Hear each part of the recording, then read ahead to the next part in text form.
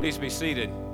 Last year I began the message by saying that last week and this week would be a two-part New Year's message for you, since these are the first two times I preached in 2017. So here is part two. Remember, last week our message was about the perspective that we should have as God's people as we face the new year, 2017. And here is the perspective that we discovered in the book of Ecclesiastes. God is sovereign. We are not. Therefore, let us trust Him. Now, today, I want to suggest the action plan for us as a church.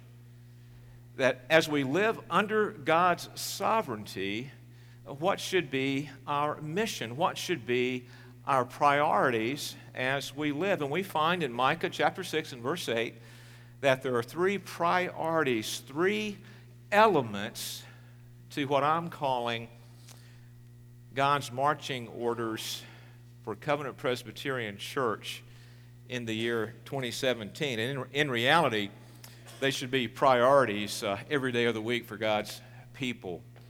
In 1917, the New York Bible Society contacted former President Theodore Roosevelt and asked him to pen an inscription that would be placed in the front cover of Bibles that then would be distributed to the soldiers as our country prepared to enter World War I. Quite remarkable, isn't it? That a former president would be asked to craft a message. And what's more remarkable is the message that President Roosevelt wrote. In fact, he entitled it the Micah Mandate, and these are just the first two lines of the inscription. In fact, the entire inscription is reprinted for you on your sermon outline. But listen to how our former president, President Theodore Roosevelt, began this message to the troops. The teaching of the New Testament is foreshadowed in Micah's verse. What more doth the Lord require of thee than to do justice and to love mercy and to walk humbly with thy God? And as a former president, he was not serving as the commander-in-chief in 1917.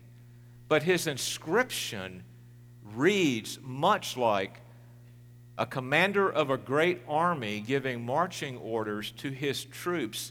This is how I want you to fight as you defend the cause of America. He charged his troops to fight consistent with Micah chapter 6 and verse 8. This is how you are to engage the battle. Do justice, love mercy, and walk humbly with God. And so today I want to visit with you a bit about God's marching orders for Covenant Presbyterian Church. How is He calling us to engage the battle, to engage the Christian life, to engage our neighbors, to engage our society, to engage our culture in 2017? What are His marching orders? And I would suggest to you the marching orders we find are three. Do justice, love mercy, and walk humbly with God. Before I read the passage of Scripture to you, I'd like to talk with you for just a brief moment about the context of Micah chapter 6 and verse 8.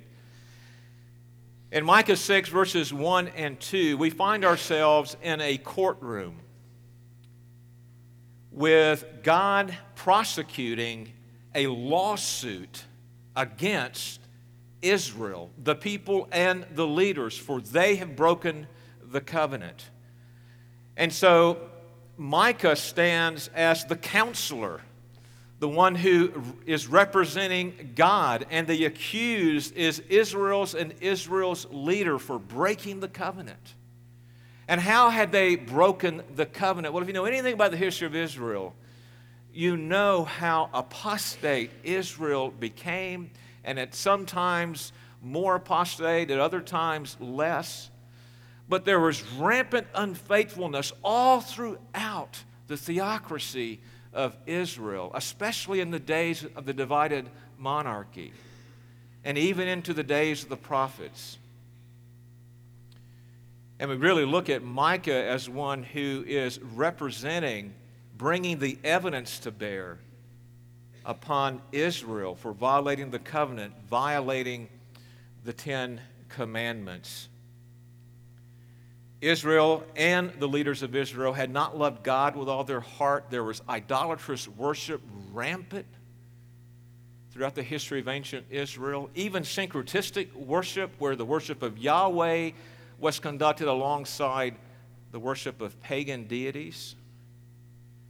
And of course, not only were the first 4 commandments, those commandments dealing with love for God as Jesus summarizes them, but also the second part of the 10 Commandments, Commandments 5 through 10, were violated as from the leadership of Israel down to its people. The poor were being neglected. Orphans and widows were being neglected. There was social and economic and political injustices being perpetrated against the weak, the vulnerable in society. Loving God, loving one's neighbor was ignored. And God brought a lawsuit to bear upon unfaithful Israel. And Micah was the counselor to prosecute it. And the evidence was clear. And here in Micah chapter 6, and especially verse 8, but in the latter part of chapter 6, God is calling Israel to covenant faithfulness. Listen to what he says in verse 6, verses 6 through 8. With what shall I come before the Lord and bow myself before God on high? Shall I come before him with burnt offerings, with calves a year old? Will the Lord be pleased with thousands of rams, with 10,000s of rivers of oil? Shall I give my firstborn for transgression, the fruit of my body for the sin of my soul? Then the prophet says, he has told you, O man, what is good. In other words, what Micah is saying is, he has told you, O man, how to be faithful to God's covenant. Not in all of these external rituals that have just been mentioned, but this is what God required for Israel to be faithful to the covenant. And what does the Lord require of you but to do justice and to love kindness or mercy and to walk humbly with your God? These are our marching orders. And I want to spend a little bit of time unpacking each of those for us today. Let us pray. Father, as we come to this text, we do ask for you, O Lord, to bless us, to show us your glory, to give us your grace, to enable us to continue to live throughout this entire year and the years to come, seeking to please you by doing justice, by loving mercy, and by walking humbly before you. It is in your name that we pray. Amen. Well, you may be asking the question that this text directs our attention to what happened in Micah's day, which is a very different time than our day today. And that is really true. It was a different time. But in many ways, the times haven't changed all that much. There were troubling things taking place in Micah's day. There were evils being perpetrated against people, injustices about. And I would say that as we look at our world today, many of those things are present now. So, for example, we look and we consider that some go to bed hungry. We find racism, not only here in our country, but throughout the world.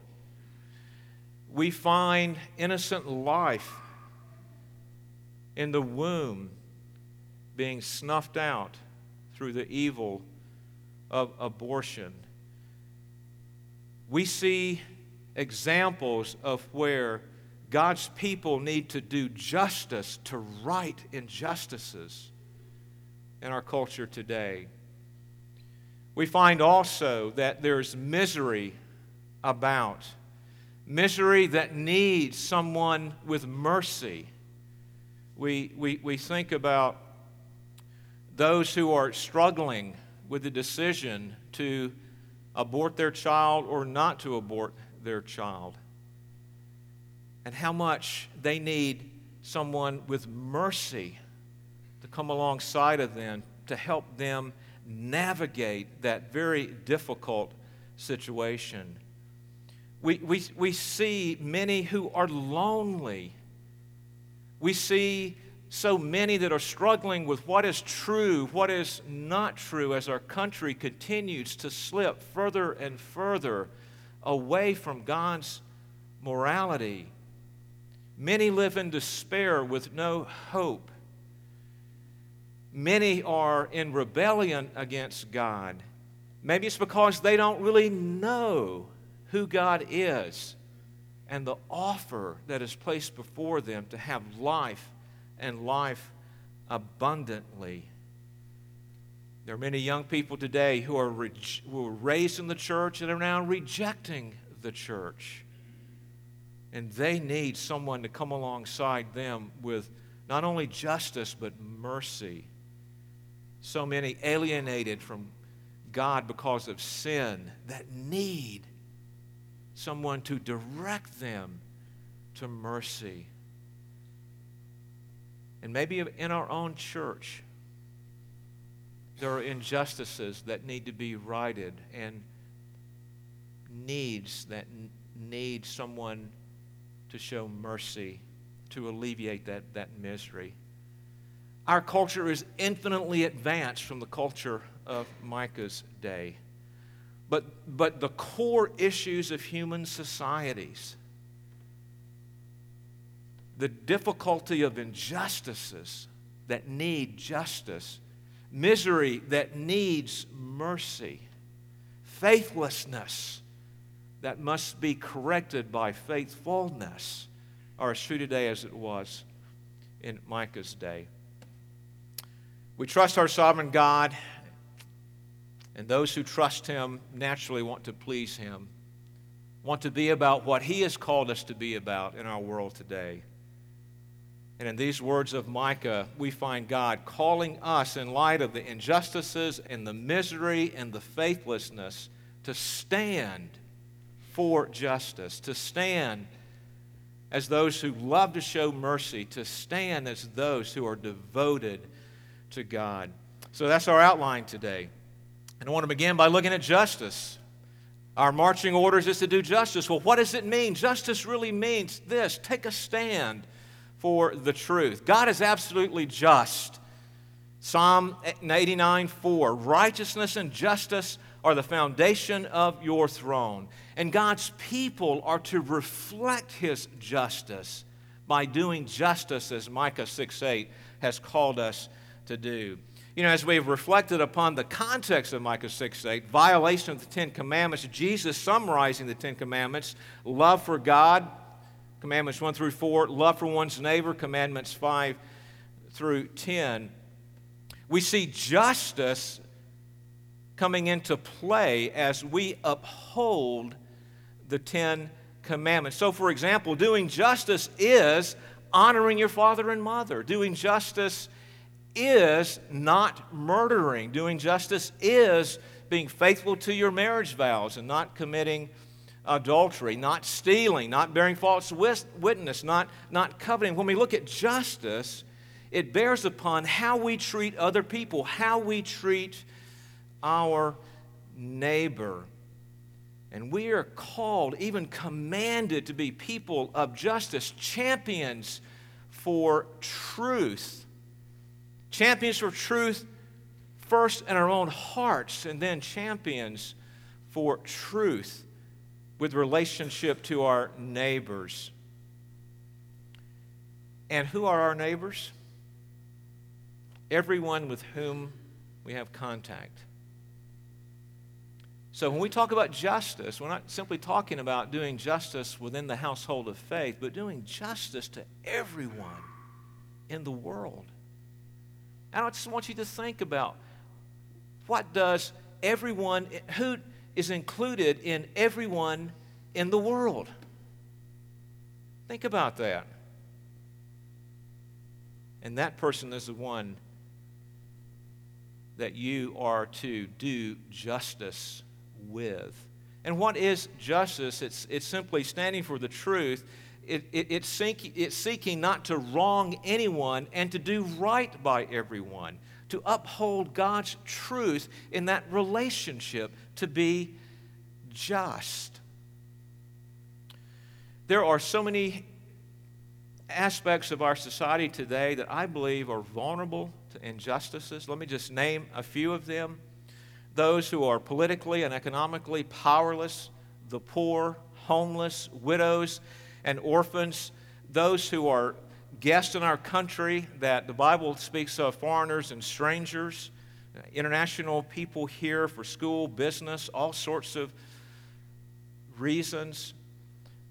Those also who are deemed to be intolerant because they are out of accord with the mainstream of thought in the public square. There are just many examples of groups of people that are vulnerable to suffering injustices in our land today. But let me tell you, the greatest category of person that is subject to injustice in our land today, and it's the unborn. Abortion is a matter of justice. The charge against Israel in Micah 6, verses 1 through 2, was directed especially at the leaders of Israel because they were leading the people not to be fully devoted to God. And in fact, King Ahaz stole from Naboth, stole his vineyard, violating the second part of the commandment, not doing justice to Naboth. He did wrong by Naboth. But perhaps the most egregious example that I can give of a leader of Israel perpetrating an injustice and leading his people to do the same is what took place under Ahaz and other kings of Israel when they condoned, if not encouraged and participated in the pagan worship of the god Moloch, and part of that worship was the sacrifice of infants on the sacrificial fires, taking place right outside the city wall of Jerusalem. A violation of the sixth commandment, as well as a violation of commandments 1 through 4. And I'll simply say this: Ahaz represents a leader of Israel who disobeyed God, who violated the covenant as if he were on steroids. Because I can't think of anything more deplorable than to take an infant, either offered up willingly by the mother or snatched out of the mother's hands, and throw that infant on a pile of coals to be burned alive for false worship, for idolatry's sake.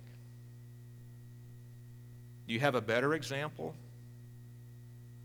of a deplorable act of injustice than that?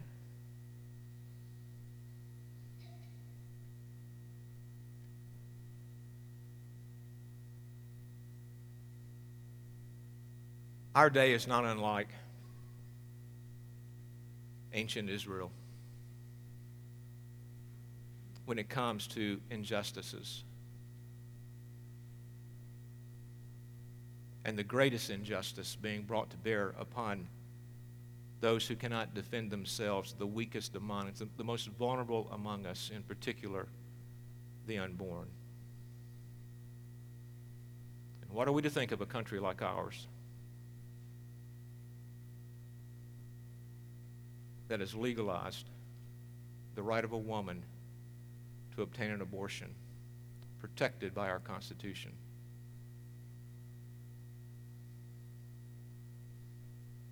We don't live in a theocracy like Israel was, ancient Israel.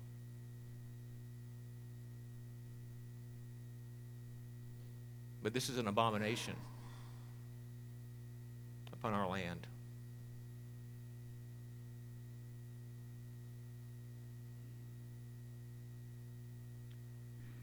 How might we be a champion for justice in this injustice of abortion? Embrace God's truth about the sanctity of life ourselves and be consistent by living according to it and speaking out about it. Support organizations that are ministering to mothers with unwanted babies but are willing to carry their baby to term so the baby could be put up for adoption. We need to support those organizations and ministries. Be pro-adoption. Be pro-foster care. Be active as a good Bible-believing Christian in the political process and seek by all good and honorable political means to work and support efforts to overturn Roe v. Wade. It's not a political issue. It's an issue of biblical truth. It's an issue of God's morality. And as Christians, we have a right to take a stand against it, to bring justice to bear, not man's justice, but God's justice to bear upon this blight on our land. And to pray. In summary, maybe the greatest thing that we can do is to continue praying and to ask God to give us the wisdom to know how to champion justice with regards to these issues of the sanctity of life. Be a defender of those who are unable to defend themselves and thus do justice in our land. President Roosevelt said this: do justly and therefore fight valiantly against those who stand for the reign of Moloch and Beelzebub on this earth. What a prophetic sentence Roosevelt wrote that points directly to our day with regards to justice and the need to stand and do justice against those who would promote Moloch and Beelzebub in our own day. These are stern words I have spoken. I speak them unapologetically because they represent my understanding of God's truth on the sanctity of life as it relates to justice.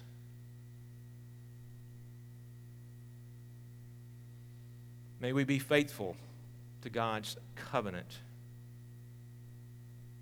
and tenaciously hold to the truth and do justice to the poor, do justice to those who are foreigners and strangers in our land, do justice to the homeless, do justice to the unborn. Our marching orders are to do justice and, second, to love mercy, and this means that we're concerned about other people's welfare. God is merciful. Ephesians 2, 4 and 5 speaks of God being rich in mercy by uniting us to Christ. We've been given mercy, and because of that, we are those who are merciful, the beatitude. Blessed are the merciful, for they shall receive mercy. And it's interesting that Micah does not merely say, hey, be merciful, have compassion, feel sorrowful for someone who needs mercy. Notice what he says. He says that we are to love mercy. And love is an action word. In other words, mercy really is like love. It's action, not just simply a mindset of compassion. And Christ really shows us what mercy looks like, what the action of being merciful looks like. Remember in Mark 10:45, Jesus said, "For even the Son of Man came not to be served, but to serve and to give his life as a ransom for many." Christ loved us so much that this boggles my mind, he loved offering up his body as a sacrifice. He loved shedding his blood for you and me. He loved showing us mercy, alleviating our need because of our sin, alleviating our fear of death, and giving us hope and life. Love mercy, God tells us. And the leaders of ancient Israel only loved themselves. In fact, the text tells us in the first few verses of Micah 6 that they enriched themselves. They fed themselves. They really didn't care for those who had true need. Mercy is simply defined alleviating another's misery.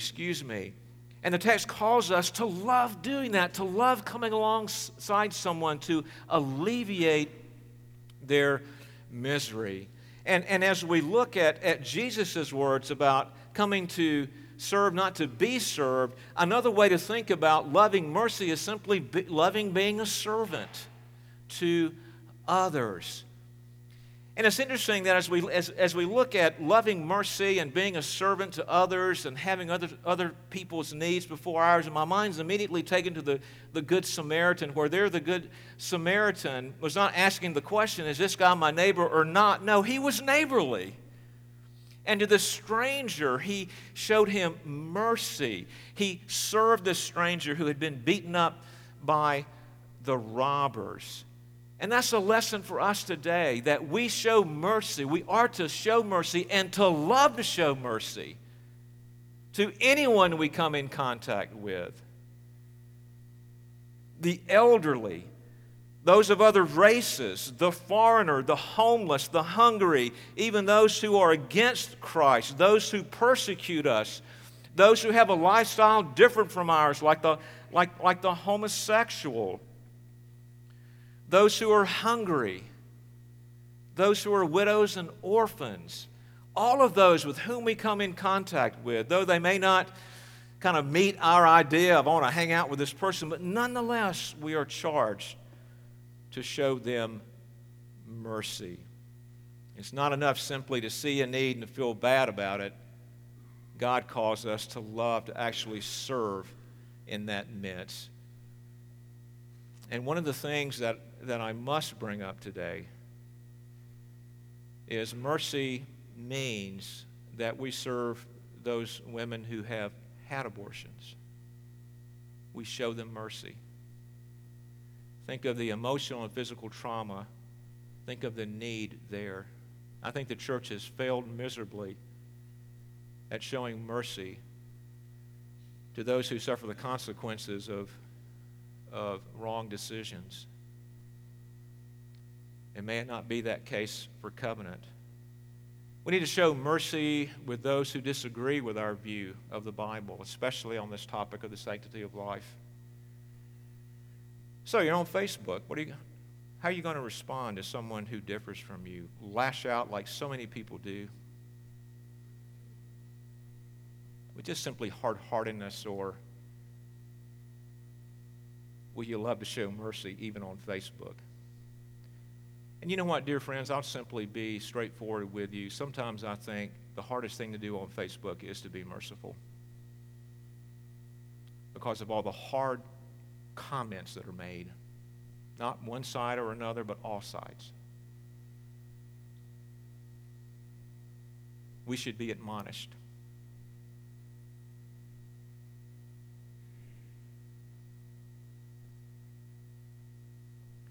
As with justice, mercy relates to how we treat our neighbor. The second half of the Ten Commandments. Roosevelt wrote this. I love this as part of that inscription he wrote to go in those Bibles. Love mercy, treat your enemies well, suffer the afflicted, treat every woman as though she were your sister, care for the little children, rescue the perishing, and be tender with the old and helpless. We plead for mercy and we receive it from God. We can do no less but to show mercy and to love to show mercy. And then finally, our marching orders includes not only doing justice and loving mercy, but walking humbly with God. And humility is really about dependence. And when I look at this statement, walk humbly with God, to me it really means that we are to be totally dependent upon God. In other words, we are to live by faith in Him and Him alone, fully devoted to Him. The history of ancient Israel, from the leadership all the way down, is one of autonomy. They did what was right in their own eyes. They disobeyed God. They were not exactly walking humbly by faith, depending on Him. Another example of this is Jeroboam, the first king of Israel under the divided monarchy, who set up places of worship in Dan and Bethel that was precisely against God's law. He showed autonomy in doing that. We think of the autonomy in the Garden of Eden, the fall of mankind, Adam and Eve. Autonomy, not being totally dependent and devoted to God, is exactly what we're called not to do here in Micah. Micah calls us to faith. He calls us to total dependence upon God. He calls us to devotion to God, resting in Him and trusting Him. And we can only do justly as we are living by faith, only as we have received the grace of God through Jesus Christ that has changed us and transformed us and given us the ability to love God and to love His truth, to receive mercy and to be those who love to show mercy, those who seek for God to over and over again well up our desire and passion for Him, that we would be devoted to Him. And we can only be faithful in doing justice and loving mercy if we are really totally dependent upon God, living by faith. I mean, what type of church do we want to be? First and foremost, I want us to be a church that is faithful to God's covenant. Because out of faithfulness, we are able to do justice. We're able to love mercy. And we're able to keep seeking God to make us more and more faithful as a church. Listen to what Roosevelt wrote as he concluded his inscription. Walk humbly. You will do so if you study the life and teaching of the Savior, walking in His steps. The foes of our own household will surely prevail against us unless there be in our people an inner life which gives its outward expression in a morality like unto that preached by the seers and the prophets of God. And as I've reflected upon this passage of Scripture, just thinking about what kind of church do I want us to be, I think these words from Roosevelt are incredibly instructive for us, just to help us understand more what Micah has told us here in verse 8. Seeking God first and foremost in everything, walking humbly before Him. This is part of our marching orders. So how can we be encouraged to fulfill this, to do justice, to love mercy, to walk humbly before You? I've been thinking about this for some time. And I think it's easy for us just to be rocking along, doing the Christian life, doing the church thing, and kind of lose sight of these priorities that God has set for us, for His people, for every church. And so there have been a group of us working to organize and do. We did some of these last year, what we're calling Millen Ministries, M&Ms, where every other month we get together, we share a meal together, and then we focus on a ministry, a way that we can tangibly seek to do justice, to love mercy, and seek God to make us faithful to who He is and all that He's called us to do as a church. And today we're focused on International Friendship Outreach, a way that we can be encouraged to do justice and mercy just by having a friendship with someone from a different country that is our guest here in this land. And what a privilege it is for us just to come alongside our international guest and befriend them. Really just out of our love for God, to do justice and to love mercy. To be thinking about other people. The days to come, the months to come, every other month we'll do one of these Millen Ministries. We'll look at the care bags that the Ruth Care Group make for the Salvation Army. We'll look at our Step Inner City ministry. We'll be coming together to make care bags that we can hand out to needy people that we come across just as we're traveling about our city. We'll focus again on the issue of hunger in September. Then in November, again, we'll look at the Christmas child. And I simply say that, dear friends, is that I want us to get serious about these marching orders that we find in Micah 6 and verse 8 this year. All under God's sovereignty. And think what God might do in your life.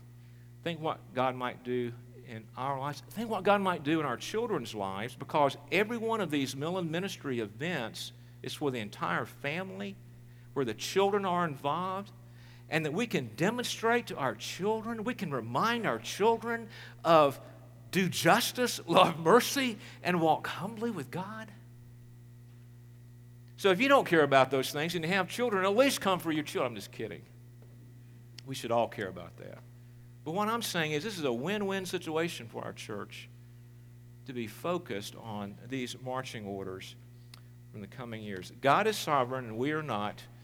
Therefore, let us trust Him. And as we trust Him, He will give us all that we need that we might fulfill the marching orders, the priorities that He has set before His people to do justice, to love mercy, and to keep on walking humbly before Him, being devoted to Him. Let us pray.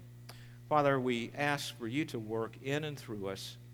We ask, O Lord, for You to give us grace. We ask, O Lord, for You to build in us a greater passion for what pleases You, that Your people would stand for truth, put others' needs before their own, and be fully devoted to You, that we might be faithful to You and to Your covenant. And we pray and ask all of these things in Jesus' name. Amen.